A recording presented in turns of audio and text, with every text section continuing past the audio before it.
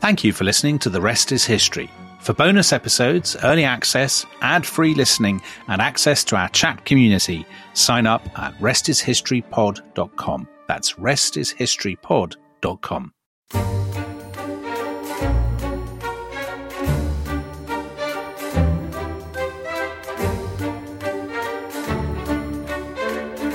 Bonjour, mesdames. Bonjour, messieurs. Welcome to Dominic Sandbrook. What is an exciting day for all fans of French politics, is it not? Because today is the day that the result of the French presidential election 2022 is announced. And we should say that we are recording this the week before, so we don't know who will have been elected. But we know that it will either be Emmanuel Macron or Marine Le Pen. And I'm guessing, Dominic, that your money would be on the former. It probably would be, Tom, but this is a terrible way to kick off because if Marine Le Pen has won, then you're just humiliating me in the eyes of the listeners with my terrible prediction. Idea. But no, we did. So, Tom, we did the Chancellors of Germany, didn't we, to tie in with Angela Merkel's retirement. So we thought it would be fun to do the presidents of France's Fifth Republic. So that's from 1958 onwards to tie in with either the re-election of Emmanuel Macron or the election of Marine Le Pen, depending on what's happened. Absolutely. And I think we found when we did the German chancellors that they were kind of a much more remarkable collection of politicians than I had kind of appreciated before. We disgraced ourselves by laughing a lot at Helmut Kohl. Do you, if you remember? Yes, we did. About his Germanness. But also about Gerhard Schroeder. And our condemnation of Gerhard Schroeder as a shyster, I believe, turned out to be very prophetic. We've been completely vindicated. We have been vindicated with that. So the French presidency, as you say, so when we looked at the German chancellors, of course, that's an institution that got set up in the immediate aftermath of the Second World War. The French presidency, as it existed under the Fifth Republic, is a later creation, but it is a creation of the dominant French political figure who emerges out of the Second World War, who is, of course, Charles de Gaulle, General de Gaulle. Yeah, that's right. So for people who don't know, there have been 5 French republics since the French Revolution. So there was the first one in the 1790s. There was one in the 1848-52 that was basically subverted by Napoleon III, not a friend of the show. There were, after the fall of Napoleon III, there was a Third Republic, 1870 to 1940. That basically was ended with the collapse in 1940 against the Nazis in World War II. Then after the Second World War, they set up a Fourth Republic. Now, de Gaulle, of course, lots of people will know. We'll come to him in just a second. We will, by the way, do a podcast just about de Gaulle, won't we, Tom? At some stage. We will, yeah. But de Gaulle was the sort of face of the liberation and of defiance during the Second World War. And the face of France, really, wasn't he? Yeah, that was his genius. He made himself the emblem of France. He did. And we'll come to that in just a sec, because I think that's really important in the way that the French presidents perceive their role and the French public perceive the French presidency. But de Gaulle had sort of flounced out of French politics at the end of the war in 1946, partly because the Fourth Republic was going to have a very weak presidency, and it was going to basically be a sort of parliamentary republic in which the prime minister held all the power. The Fifth Republic comes into being in 1958, and it is associated very much with de Gaulle, and it's created in the crisis surrounding the Algerian War of Independence. So France is torn apart by the Algerian crisis. It's sort of paralyzed. There's a coup, or attempted coup, basically, by the military who are fighting in Algeria, and de Gaulle is this sort of unifying figure who can resolve the crisis and avert a possible civil war. And de Gaulle insists that the Fifth Republic will be in his image with a really strong executive presidency.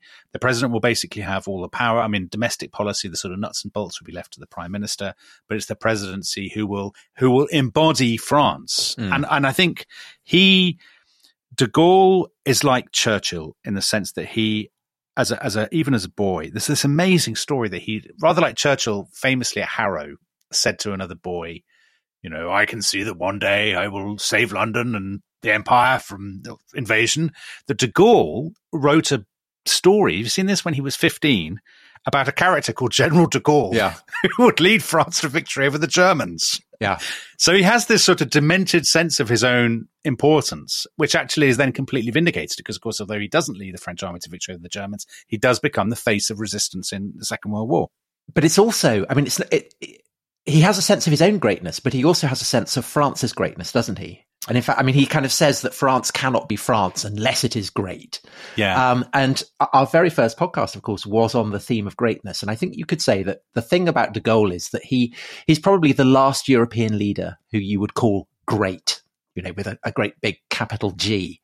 And I think that certain idea of France that de Gaulle talked about, kind of it flutters like the tricolour over every French president, and maybe a measure of how effective a president is leading France is how convincing they are standing there and taking on the mantle of I de think Gaulle. that's absolutely right. I think so. De Gaulle, a nickname for him, one of the nicknames for him, by the way, was the Great Asparagus. He's such a sort of tall, beaky man, and he clearly, I mean, you can even see it in sort of photos and newsreels and things. De Gaulle always had this presence and this sort of incredible sense of himself. I always think with de Gaulle and with a lot of French presidents, there's only a very thin dividing line between them and Inspector Clouseau. Mm-hmm. So Inspector Clouseau, and the Peter Sellers character, always has this tremendous sense of his own dignity. Clouseau even when he's being attacked by a dog or by manservants hiding in fridges. Right, exactly. When he's dressed in a knight's suit of armor and disguise, or he's disguised as a Swedish sea dog or whatever, or he's falling down the stairs. He has this immense sense of his own importance and his own seriousness. And de Gaulle has this tremendous sense of his own seriousness and of France's seriousness. France is a unique country with this kind of exceptional history and destiny, and its duty is to lead the world towards civilization.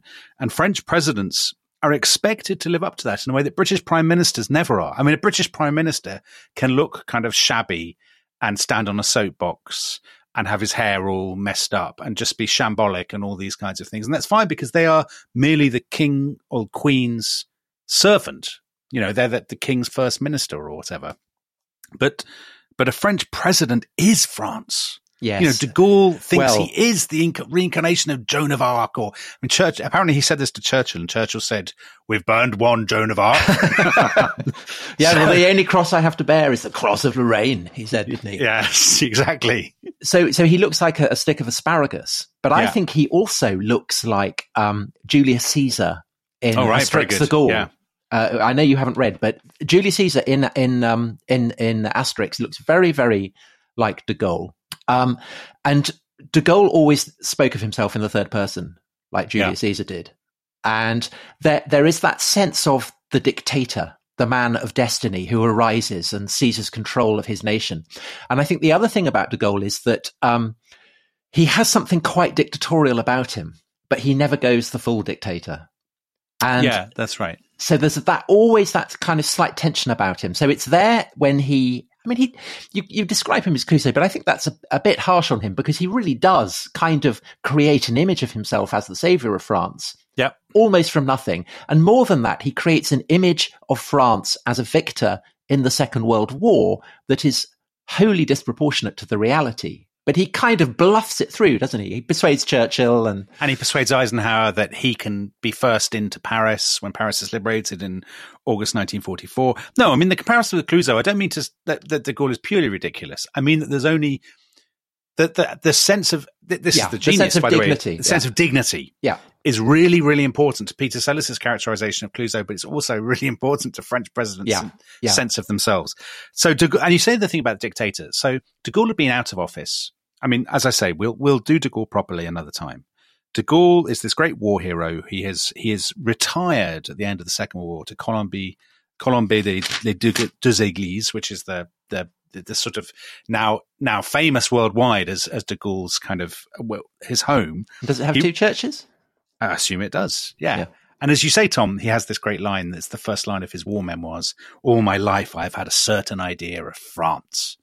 And there he is. He's the sort of, he's like a very Roman figure, actually, isn't he, Tom? This sort of great general in retirement. Waiting to be summoned. Absolutely. Waiting to be summoned. Yeah. Then in 1958, Algeria, which has been presented to the French as part of France. And there are about 1 million people, Europeans, in Algeria. France feels it has to sort of defend them. They're the pieds noirs. The army in Algeria is kind of loyal to them, doesn't want to give up on Algeria, feels it's being betrayed by the Republican politicians. There's all kinds of political turmoil. The army call for de Gaulle. De Gaulle says, I'm willing to serve.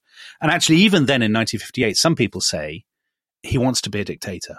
And de Gaulle actually makes a statement. He says, at the age of 67, I'm too old to be a dictator. Don't you think I'd be a dictator by now if I wanted to be one? Isn't one of the people who suspects he wants to be a dictator someone who will appear later in our story, François Mitterrand? Exactly. Well, François Mitterrand will make his name as an anti-Gaullist. Yeah. That's one of Mitterrand's great calling cards. Jean-Paul Sartre said, I'm not a Jean-Paul Sartre fan by any means. He said of de Gaulle in 1958, I would rather vote for God because God is more modest. That's a good joke. But anyway, de Gaulle does come in 58. He insists that the constitution is rewritten. He has a referendum. So now you get this new institution. Effectively, there have been French presidents before, but you get this strong executive presidency. In some ways stronger even than the United States presidency. Well, and longer, right? Because initially it's 7 years. 7-year term, but also you're not as dependent on, the votes of the legislature. So although there will be issues of so-called cohabitation, where the prime minister is from another party doing domestic policy, the French president basically has complete power over. Well, he's the king, isn't he? Defense. I mean, that's the other thing. It's that idea that France is kind of Oedipally haunted by the figure of the king that it got rid of in the. Well, that's the funny thing, that France got rid of its king, but it has in some ways a more monarchical system. Yeah. Certainly than Britain does. Yeah. So the very first election that de Gaulle fights as president is against Mitterrand, and we'll come to Mitterrand later. And de Gaulle wins reasonably easily, and then he has this sort of period. He's quite an old man. But he definitely has this sense of greatness. I mean, when you compare him with Harold Wilson, who's the British Prime Minister at the same time in the mid-60s, de Gaulle is clearly the more obviously, in inverted commas, great man. And de Gaulle goes around sort of being very French. He goes to Quebec and he says, Vive le Québec libre, which offends the Canadians, and he has to go home straight away and cut short his visit because I remember there was outraged. a fabulous British cartoon of him as the Force de Frappe, the nuclear missile.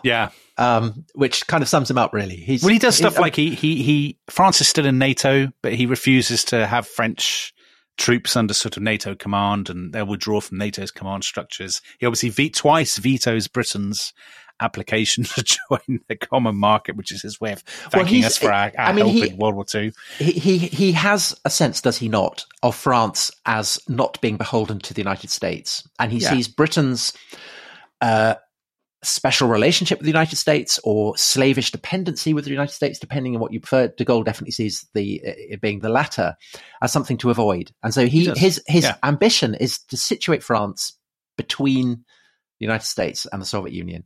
Yeah, that's right. He thinks of France as a sort of third force in between the, which is a bit of an illusion, really, because France is clearly part of the kind of Western Alliance, a key part of the Western Alliance, and de Gaulle is an anti-communist.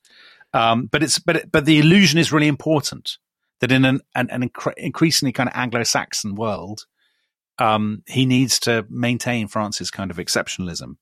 And then in 1968, the great, again, a brilliant subject for a podcast, Tom, the événement of May 1968, when the students the students have this uprising, they're throwing cobblestones at the Parisian police, and there's a general strike. And a lot of this is because basically de Gaulle is now too old, too autocratic to the younger generation. He just seems like he's not a hippie, is he? He's definitely not. And de Gaulle, interestingly, and not surprisingly in some ways for a man who's lived through the world wars, he thinks this is a revolution. And he famously basically disappears from Paris, vanishes, doesn't tell anyone where he's going, flies to the French military base in West Germany, in Baden-Baden, and basically sort of throws himself on the mercy of General Jacques Massu, who's the commander of the French troops in West Germany. Basically says, if I need to, if we need to, do I have your support to go back and crush the revolution? And it obviously doesn't come to that, but I think with 1968, it's clearly the end of an era. And actually, he flounces out again in April 1969. And I don't think he flounces. Sorry? I don't think he flounces. I think flounces is exactly what he does. No, I think it's more like King Arthur heading off to Avalon. Oh, I think you're being very generous. He has, for listeners who don't know, he struts off. They have a referendum on regional government, on the system of regional councils. And everybody says it's a bad idea. De Gaulle says, well, if you won't approve my referendum on regional councils, I'm out, I'm off. And the public don't vote for it. And he says, right, well, I don't say I didn't warn you. And off he goes a day or two later, and that's the end of him. And he dies within the year. Yeah, he does. Yeah, and I think that's flouncing. I mean, you may not think it's flouncing, but I think it's flouncing. I know. I think it's a dignified withdrawal. Really? Well, it's fair. That's fair, Inspector Clouseau. I'll tell you one other thing about de Gaulle. He was asked by the writer André Malraux, great kind of political novelist of the 20th century, who he most admired and who his great hero was. And do you know his answer, Tom? Not Joan of Arc, because that would be too obvious, I guess. It's not Joan of Arc, it's Tintin. Oh, very interesting. Yeah, it was a good answer, not I thought.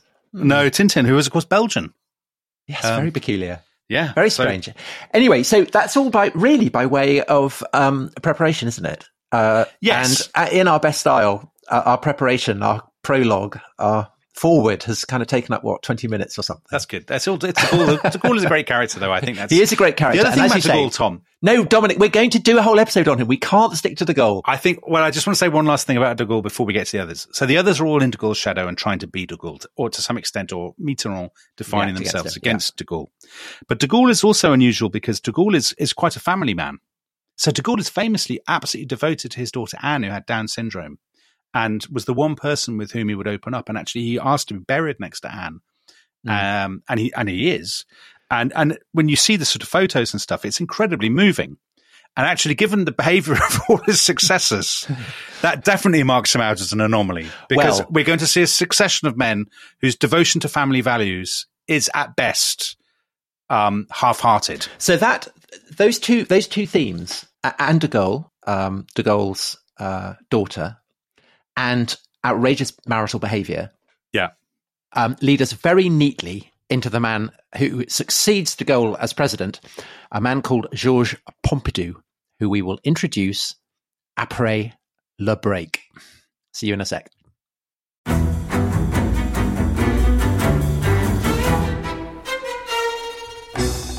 I'm Anthony Scaramucci, former White House Director of Communications and Wall Street financier. And I'm Katty Kay, US Special Correspondent for BBC Studios. I've been covering American politics for almost 3 decades. Welcome to The Rest is Politics US, brought to you by Goalhanger. Go on, tell us, were those donations you made, like Obama in 2008, was that idealism? Were you hoping to get something out of these campaigns that would serve your own business interests, for example? So I think this will either make this podcast incredibly successful, Katty, or people will be horrified and they'll shut it off right now, because I'm going to be very real with you. The Obama donation, I had gone to law school with President Obama. We were not classmates. I was a few years ahead of him. It was 2007. He was then Senator Obama. I had a check in my breast pocket. I went over to the senator. I said, Senator, you and I didn't really know each other in law school, but I'm about to hand you a big check. Can I lie to my friends and tell them that you and I knew each other in law school?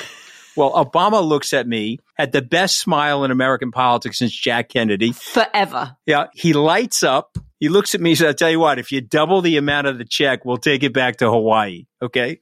And I looked at him. I said, you're done. I had another check in my pocket. I ripped it up. I doubled the amount of the check. And I'm going to tell you right now, I've been to more White House Christmas parties during the Obama administration than the Trump administration. In this pivotal year for the United States, democracy and world affairs, Britain's biggest podcast, The Rest is Politics, is launching stateside. Uncovering secrets from inside the Biden and Trump inner circles and how they shape the world's most important economy, but also the global economy too. New episodes are released every Friday morning. Just search The Rest is Politics US wherever you get your podcasts.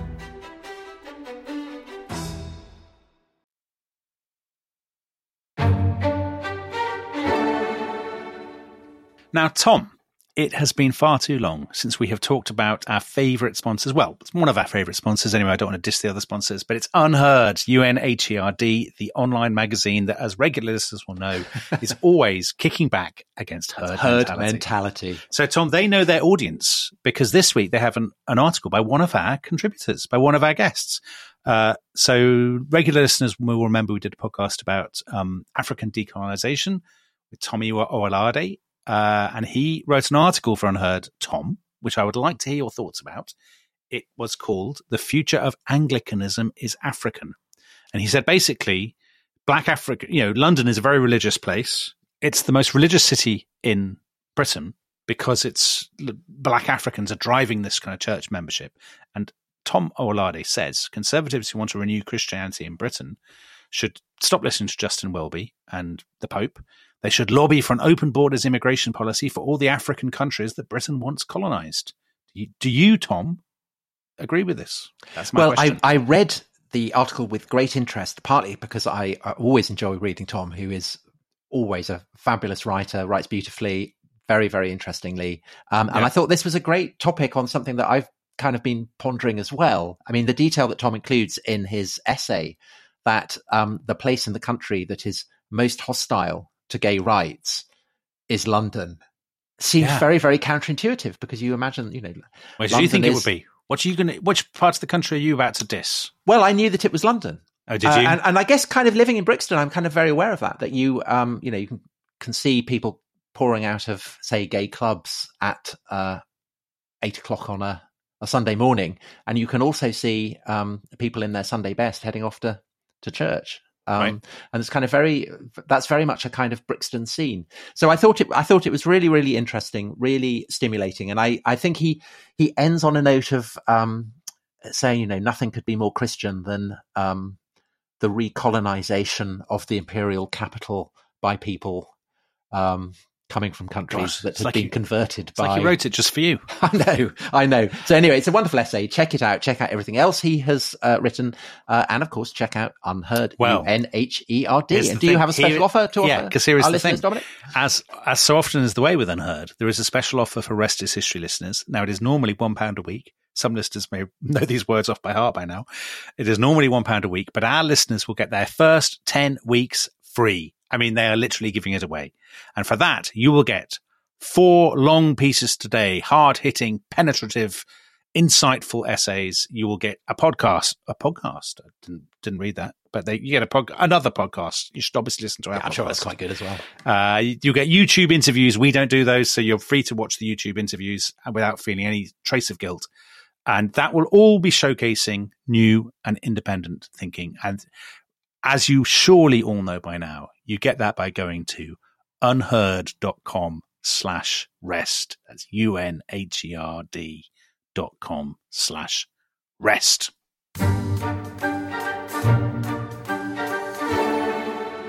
Bienvenue. Welcome back to The Rest is History. So, Georges Pompidou, who will be most famous as the man who gives his name to the... It's weird, isn't it? He's most famous as a centre. Well, he's most famous for having his intestines on the outside. Yes, I guess so. The great kind of Museum of Modern Art, and that, of course, is also a huge theme running through the French presidency. Is they're very, very fond of their grand projet, their kind of cultural achievements, in a way that British prime ministers are simply not. But I mentioned the link with Anne de Gaulle. So Georges Pompidou, he is kind of from the Auvergne, I think, isn't he? He is from the Auvergne, yeah. Parents are farmers and things. Yeah, very rural area. And he, like a subsequent French president, ends up working for the Rothschild Bank. Yes. I hadn't thought of the link, but obviously he and Macron have that. Yeah. But he's then recruited from the Rothschild Bank by de Gaulle to go and work for the Anne de Gaulle Foundation. That's right. He did. He had worked for de Gaulle before, Tom. He had been a sort of apparatchik for him, factotum. But you're right. He did work for the Anne de Gaulle Foundation. How would we describe it? I mean, he has huge Dennis Healy style eyebrows. He is a cross between, I was thinking about this while I was researching it, obviously about the key historiographical questions. And it struck me that the best way to describe Georges Pompidou for people who haven't seen him, and this will mean nothing whatsoever to overseas listeners, he is literally a cross between Dennis Healy and Ray Reardon. Yeah, good shout. Okay, well, I think what you should do for overseas listeners who may not be familiar with either of them is to put up a tweet or something on the Discord showing what they look like. He looks like a man who might have managed Huddersfield Town in 1927. That's how yeah, so he's not a man who exudes a sense of greatness. I think it would be fair to say. No, but he was actually a pretty good president. So he succeeds. Absolutely. Okay, but Dominic, before we get onto that, get onto the succession, his election exists in the shadow of a sex scandal. Are you familiar? I'm not familiar with this, and with the Markovic scandal. No, because you're very excited about it, and so I'm greatly looking forward to hearing about it. So Stefan Markovic, he was the bodyguard of Alain Delon, famous French actor. Very good actor. Yeah. At the time, was starting out on his career, and used to hold sex parties. Alain Delon or the driver? Delon. And Markovic would film them. And supposedly, Pompidou's wife was at one of these sex parties. Really? And there were all kinds of rumors of blackmail and extortion and all this kind of stuff going on. And Pompidou thought that this had been leaked by de Gaulle. And so that contributed to his bust up with de Gaulle. Also, the fact that de Gaulle hadn't told him that he was scarpering off to Germany during the events of 1968. And Pompidou said that it wasn't his wife, but a prostitute who looked exactly like his wife. But de Gaulle's what? I mean, Pompidou's wife must have been in her 50s, in her 60s. Was Delon hiring sexagenarian prostitutes? That seems very implausible, because Alain Delon was a very good-looking young man. They order things differently in France. This is the kind of stuff that goes on. Alain Delon had a Macronian attitude to these attitudes, clearly. Anyway, so Markovic got found dead, and there was a kind of snarl of who'd killed him, who this woman was. Was it the prostitute? Was it Pompidou's wife? Anyway, so this is the first of many such scandals. Yeah, that have. That will be enlivening this narrative, I think. But I just wanted to put that on the record that is kind of the backdrop to Pompidou coming to power. And you're right that he's a very, very effective president. I mean, very effective, much more effective than say contemporary British prime ministers, wouldn't you say? I mean, he's because he coincides with Ted Heath. Yeah, but Pompidou is the sort of father of the TGV, the French high-speed trains, and the nuclear program, I think. Yeah, so all these kind of great Concorde, and France is in a better condition than Britain, I think, in the late 60s, early 70s. France has overtaken Britain in its GDP. It is a bit more self-confident, I think, a bit less. I mean, of course, France is divided in various ways, but it's more comfortable with its divisions, I think, than 70s Britain. And it had what the Trente Glorieuses. It has, the indeed. 30 years of kind of economic recovery. I'll tell you a couple of other things about Georges Pompidou. So Georges Pompidou is the French president who everybody kind of forgets, apart from his centre. He is the sort of, people are tired of de Gaulle, so they don't mind having Pompidou, who's a bit more of a pragmatist. Well, he's John Major to he is John de Gaulle's Mrs. That's Thatcher. exactly what he is. And so it's obviously, he is the one president who's not expected to play de Gaulle, because he's the morning after, if you like. The two things I was going to say about Pompidou is Pompidou, in very French style, is also the author of an anthology of French poetry. Well, he studied literature. Yeah, he was a literature professor, which is still used, I think, in some French schools, the Pompidou Anthology, which is, again, you don't see that from Ted Heath. But presidents in France are meant to be cultured, right? They are. Pompidou had an excellent thing to say about history and his place in history. Did you see this, Tom? No. He said, happy people are not noted in history. I therefore hope historians do not have much to say about my term in office. And we don't. Well, not really. Not really. I mean, it obviously ended. The other interesting thing about Pompidou is the way it ended. So he's a pragmatist, he's a technocrat, he's sort of centre-right. His presidency is, I think, in retrospect, reasonably successful. But it ends very abruptly in April 1974 when he dies in office. Yeah, and actually, of cancer, right? I think. Of a very rare blood cancer. And actually, the truth of the matter is, Pompidou had known he was ill. But and this is another theme of the French presidency, very secretively, he had managed to keep it, not just from the public, but also a lot of his own colleagues. He dies, and he dies 4 days before the Eurovision Song Contest is due to be held in Brighton in 1974. Yeah. So the French withdraw from the Eurovision Song Contest. As a mark of respect for Georges Pompidou. And it was just as well that they did, because do you know the song that won the Eurovision Song Contest in 1974? Had Pompidou just met his Waterloo, Tom? Oui. Oh. So the irony, golly, thank goodness they didn't go. Yeah. The irony. So ABBA won and obviously did not dedicate it to Georges Pompidou. Well, that would have been would have been insensitive. So the departure of Pompidou paves the way for perhaps in some ways, the most entertaining of French presidents, I think. And in some ways also my least favourite. Well, I would say definitely the French president who looks most like he would have been guillotined. But also the one who looks most like a French president provided by a casting agency. Yeah, well, right. I mean, they're pretty much the same thing. Yeah. So even his name sounds like he belongs on a tumbril. Valéry Giscard d'Estaing. So Valéry Giscard d'Estaing, the world's haughtiest man, his grandfather apparently had added d'Estaing to the family name to make them seem aristocratic. But the d'Estaing were very distinguished medieval family. And shamelessly, later in life, did you see this? Valéry Giscard d'Estaing bought the d'Estaing castle. Yes, with his brother. Yeah. So the d'Estaing, I mean, they went right the way back to, I think one of them saved Philip Augustus at the Battle of Bavine, and they got up to all kinds of stuff, went on crusades and things. Wow. The very last of the d'Estaing was an admiral who I think had served in the American Revolution on the French side, American side, but then ended up guillotined. And so this is the guy that Giscard d'Estaing is kind of modelling himself on. Yeah, being a 70s politician and trying to model yourself on guillotine aristocrats is absolutely ludicrous behaviour, but absolutely true to Giscard d'Estaing's character. So he's born in 1926, isn't he? He was in the resistance. He was in the army. Like so many of the people who we're going to talk about, he goes to the two institutions.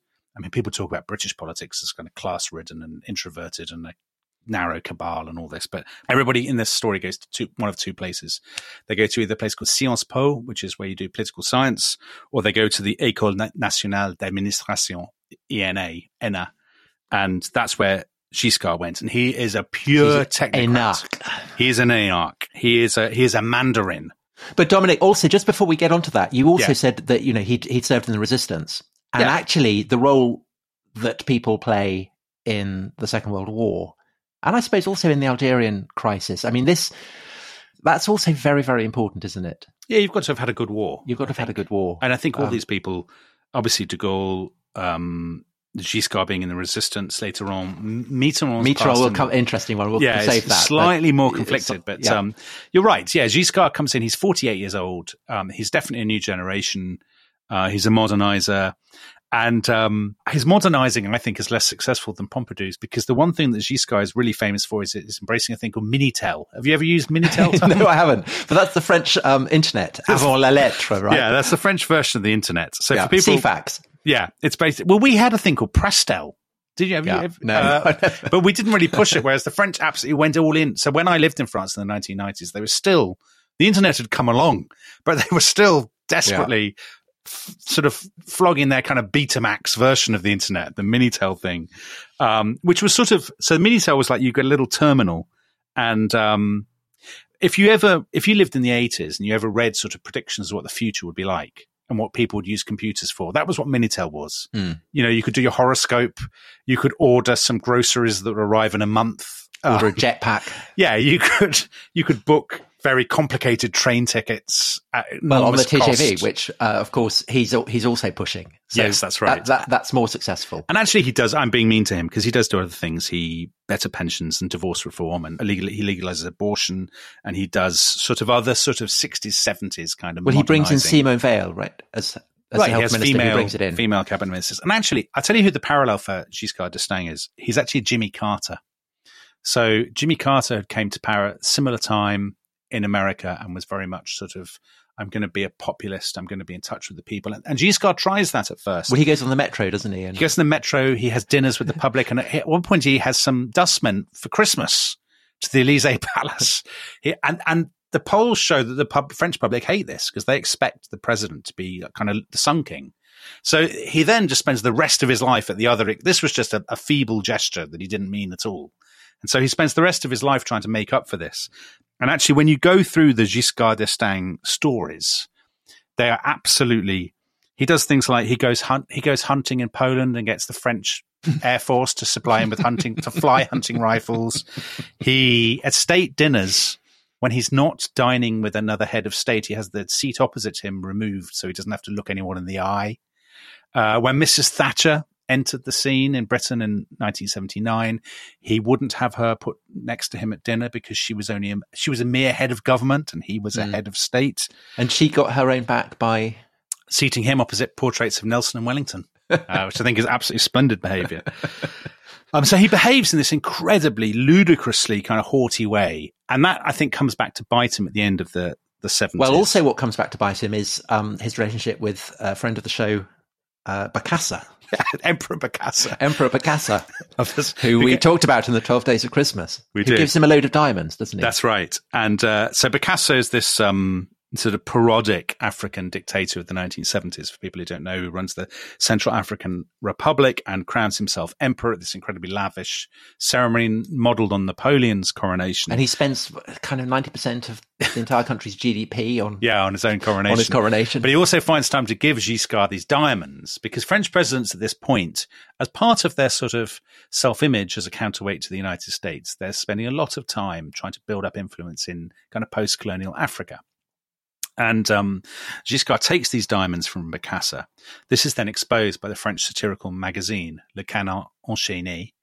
And Giscard goes ballistic, says it's absolute disgrace that people are accusing him of taking these diamonds, although he clearly has taken them. But he's also a bad man, Tom, I think, on the marital front. So supposedly, I mean, there's all kinds of, what's very unclear whether he did or did not have a relationship with Sylvie Christel, the star of the Emmanuelle soft porn films of the 70s. Yeah. What is definitely true is that he used to meet people for assignations at a very aptly named hostelry called Le Petit Cocochon, which is the little cock in the field. Yeah. And he would leave sealed notes with his aides. To say, this is where you can find me if there's a nuclear war or some sort of emergency. Because he was always somewhere different. He carried it into his old age, didn't he? Because he famously, notoriously, wrote a kind of semi-pornographic novel about him and Princess Diana, who appears as Patricia, Princess of Cardiff. And it's all about the French president and who's called Princess of Cardiff. It's called Jacques-Henri Lambetti. Dude, who could he be writing about? But you know where he seduces the Princess of Cardiff? Remind me. On a train coming back from a ceremony to memorialise the D-Day landings. Oh. I mean, cordial. His direct contemporary, James Callaghan, Tom, would never have written an erotic novel. No. Nor had James Callaghan lived to the age of 93, would he have been accused of groping a German journalist. That's right. About 2 years ago. It was 2 years before he died at the age of 95 in 2020. Wow. So, I mean, that is... I mean, the thing about Giscard, I think, is Giscard has absolutely no sense of himself as a comic character at all. I don't know how many French listeners or Francophone listeners we have, but maybe they can enlighten us as to whether people in France see Giscard as an essentially comic figure or whether they share his sense of his own tremendous importance. Well, he's a loser, isn't he? Because he ends up losing on the back of the Bokassa diamond scandal to, for the first time, a left-wing president. That's right, François Mitterrand. And just one other thing on Giscard. Giscard, when you sort of study French presidential politics, there are only it's like one of those soap operas where there are only really 10 characters because they just spend all their time feuding with each other. And one of the great feuds in French politics is between Giscard and a subsequent right-wing president, Jacques Chirac. And because Chirac runs against Giscard in 1981 and then doesn't really properly endorse him. That feud probably opens the door for François Mitterrand. So that is all for today's pod. But on tomorrow's episode, we will be covering Mitterrand and Chirac and Sarkozy and, of course, the excellently named François Hollande and Emmanuel Macron and the shadowy figures of the Le Pens. However, if you simply can't wait until tomorrow, sign up to the Rest is History Club, where you'll have the next episode straight away. Just go to the restishistorypod.com, restishistorypod.com, and we will see you then. À bientôt.